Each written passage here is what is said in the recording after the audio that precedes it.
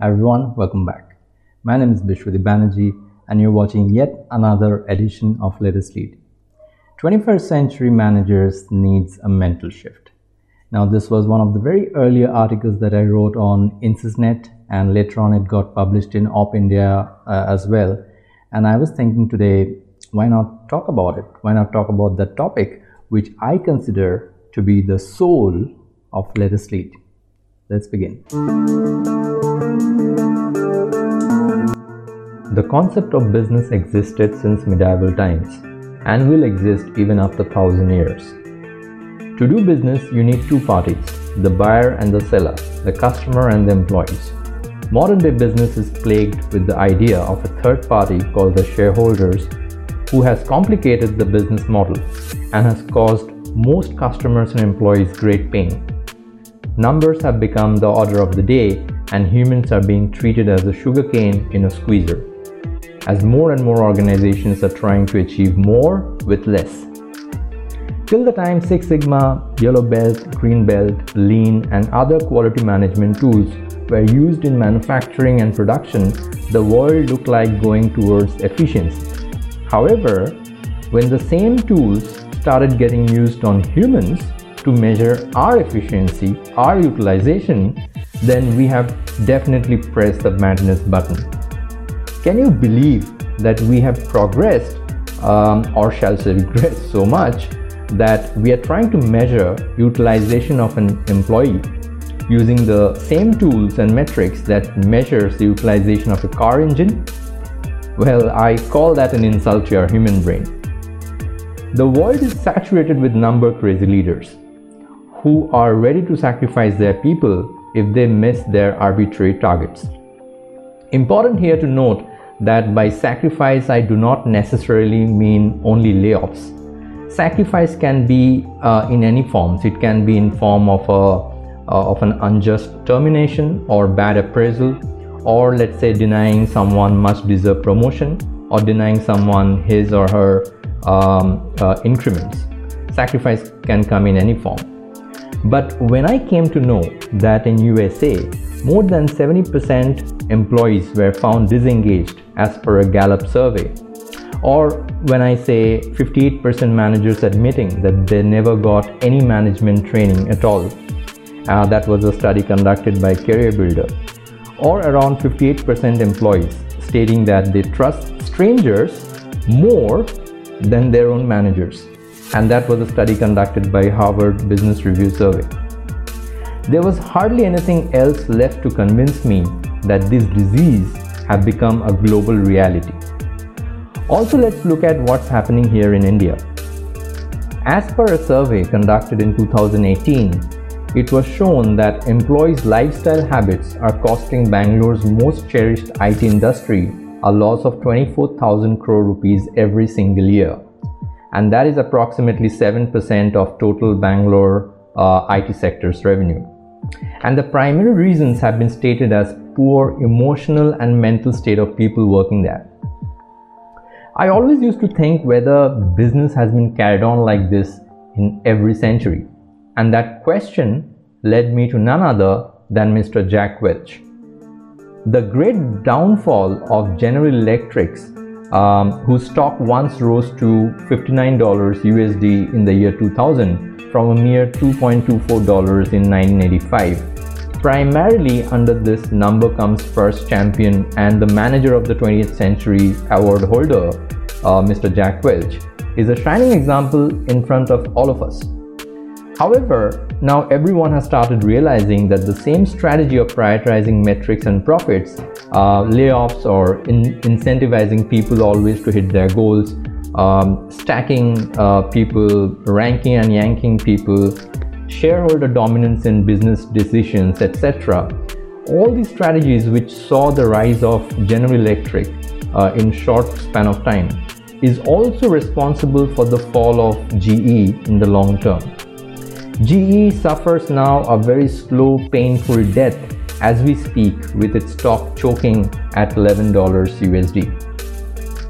At the same time, we have organizations like Costco, Virgin, Tata, Southwest Airlines, Google, Apple, Amazon, Ford, Microsoft, and many more, who understands the importance of vision, values, and people in business, and they outperform their competitors and rivals in the long run.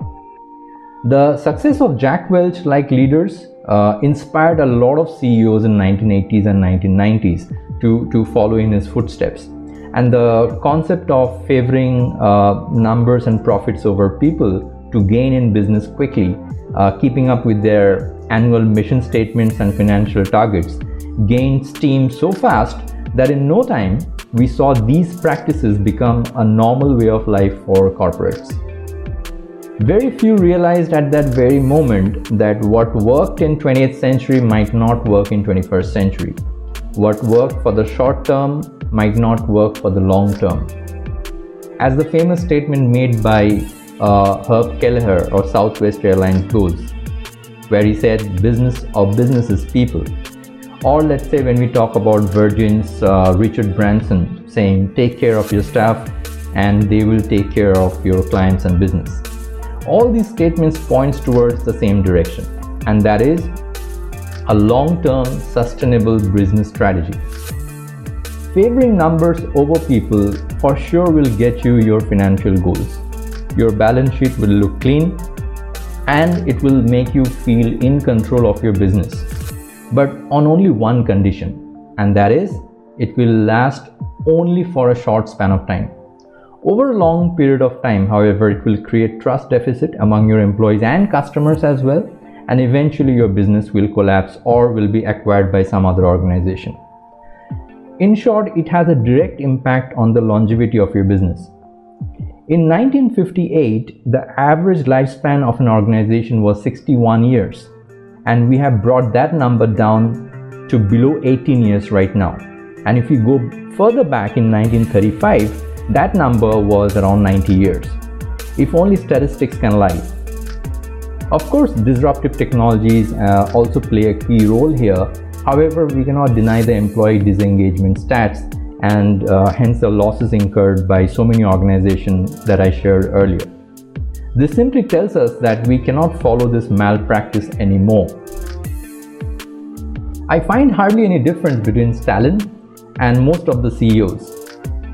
Stalin killed his own generals, the best ones following a loss, and that weakened his own army, allowing Germans to attack and cause damage. And the CEOs, on the other hand, sacrifices their own employees if the numbers are not met at the end of the year, making his or her own organization weaker and weaker and spreading fear among the survivors who eventually will leave the sinking boat well before time.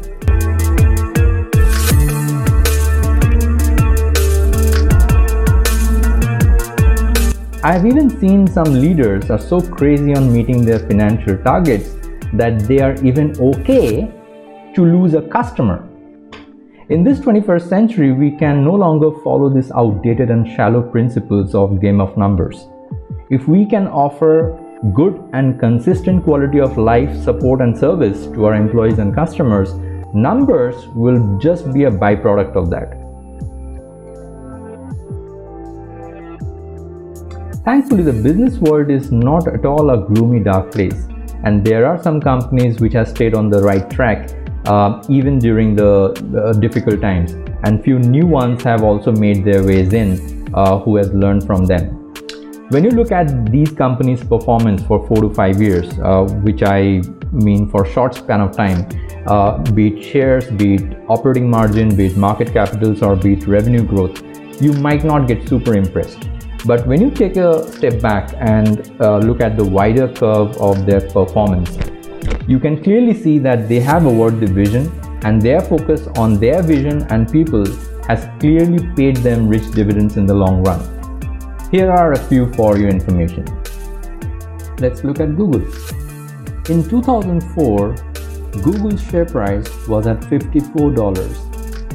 2019, it has a 20x jump and it's trading at $1,069.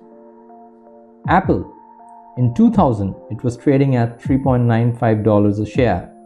2019, it was trading as $155, a 39 times jump. Southwest Airlines at $12 in 2000, and it went up to $56 in 2019. Once again, 5 times jump. Costco, $46 in the year 2000, and is trading in 2019 at $210. Once again, a 5 times jump. Salesforce, it was trading at around $4 in 2004. 2019, it was trading at $144, a 38 times jump. TCS, one more IT company in the list, it was trading at mere $2 in 2004. Now in 2019, it's trading at $27, again a 14 times jump. Intuit, $36 in 2000, and in 2019 it was trading at $207, a 6 times jump. Godrej, again it's a very unique entry in this list, but just have a look at this share price in 2002. It was below $1, it was $0.05 in 2002. 2019, it is trading, or it was trading, perhaps it's now more, at $7.5, a 150 times jump in the long run when we talk about a span of around 20 years. Ultimate Software, it was trading at $9.69 in 1998. 2019, it's trading at $269, a 28 times jump. I'm sure you will find the rest. Our job as 21st century leaders should be to take this small ray of hope and paint all our offices with a culture where every single employee, every single day actually gets this feeling that a fictitious number does not define him or her.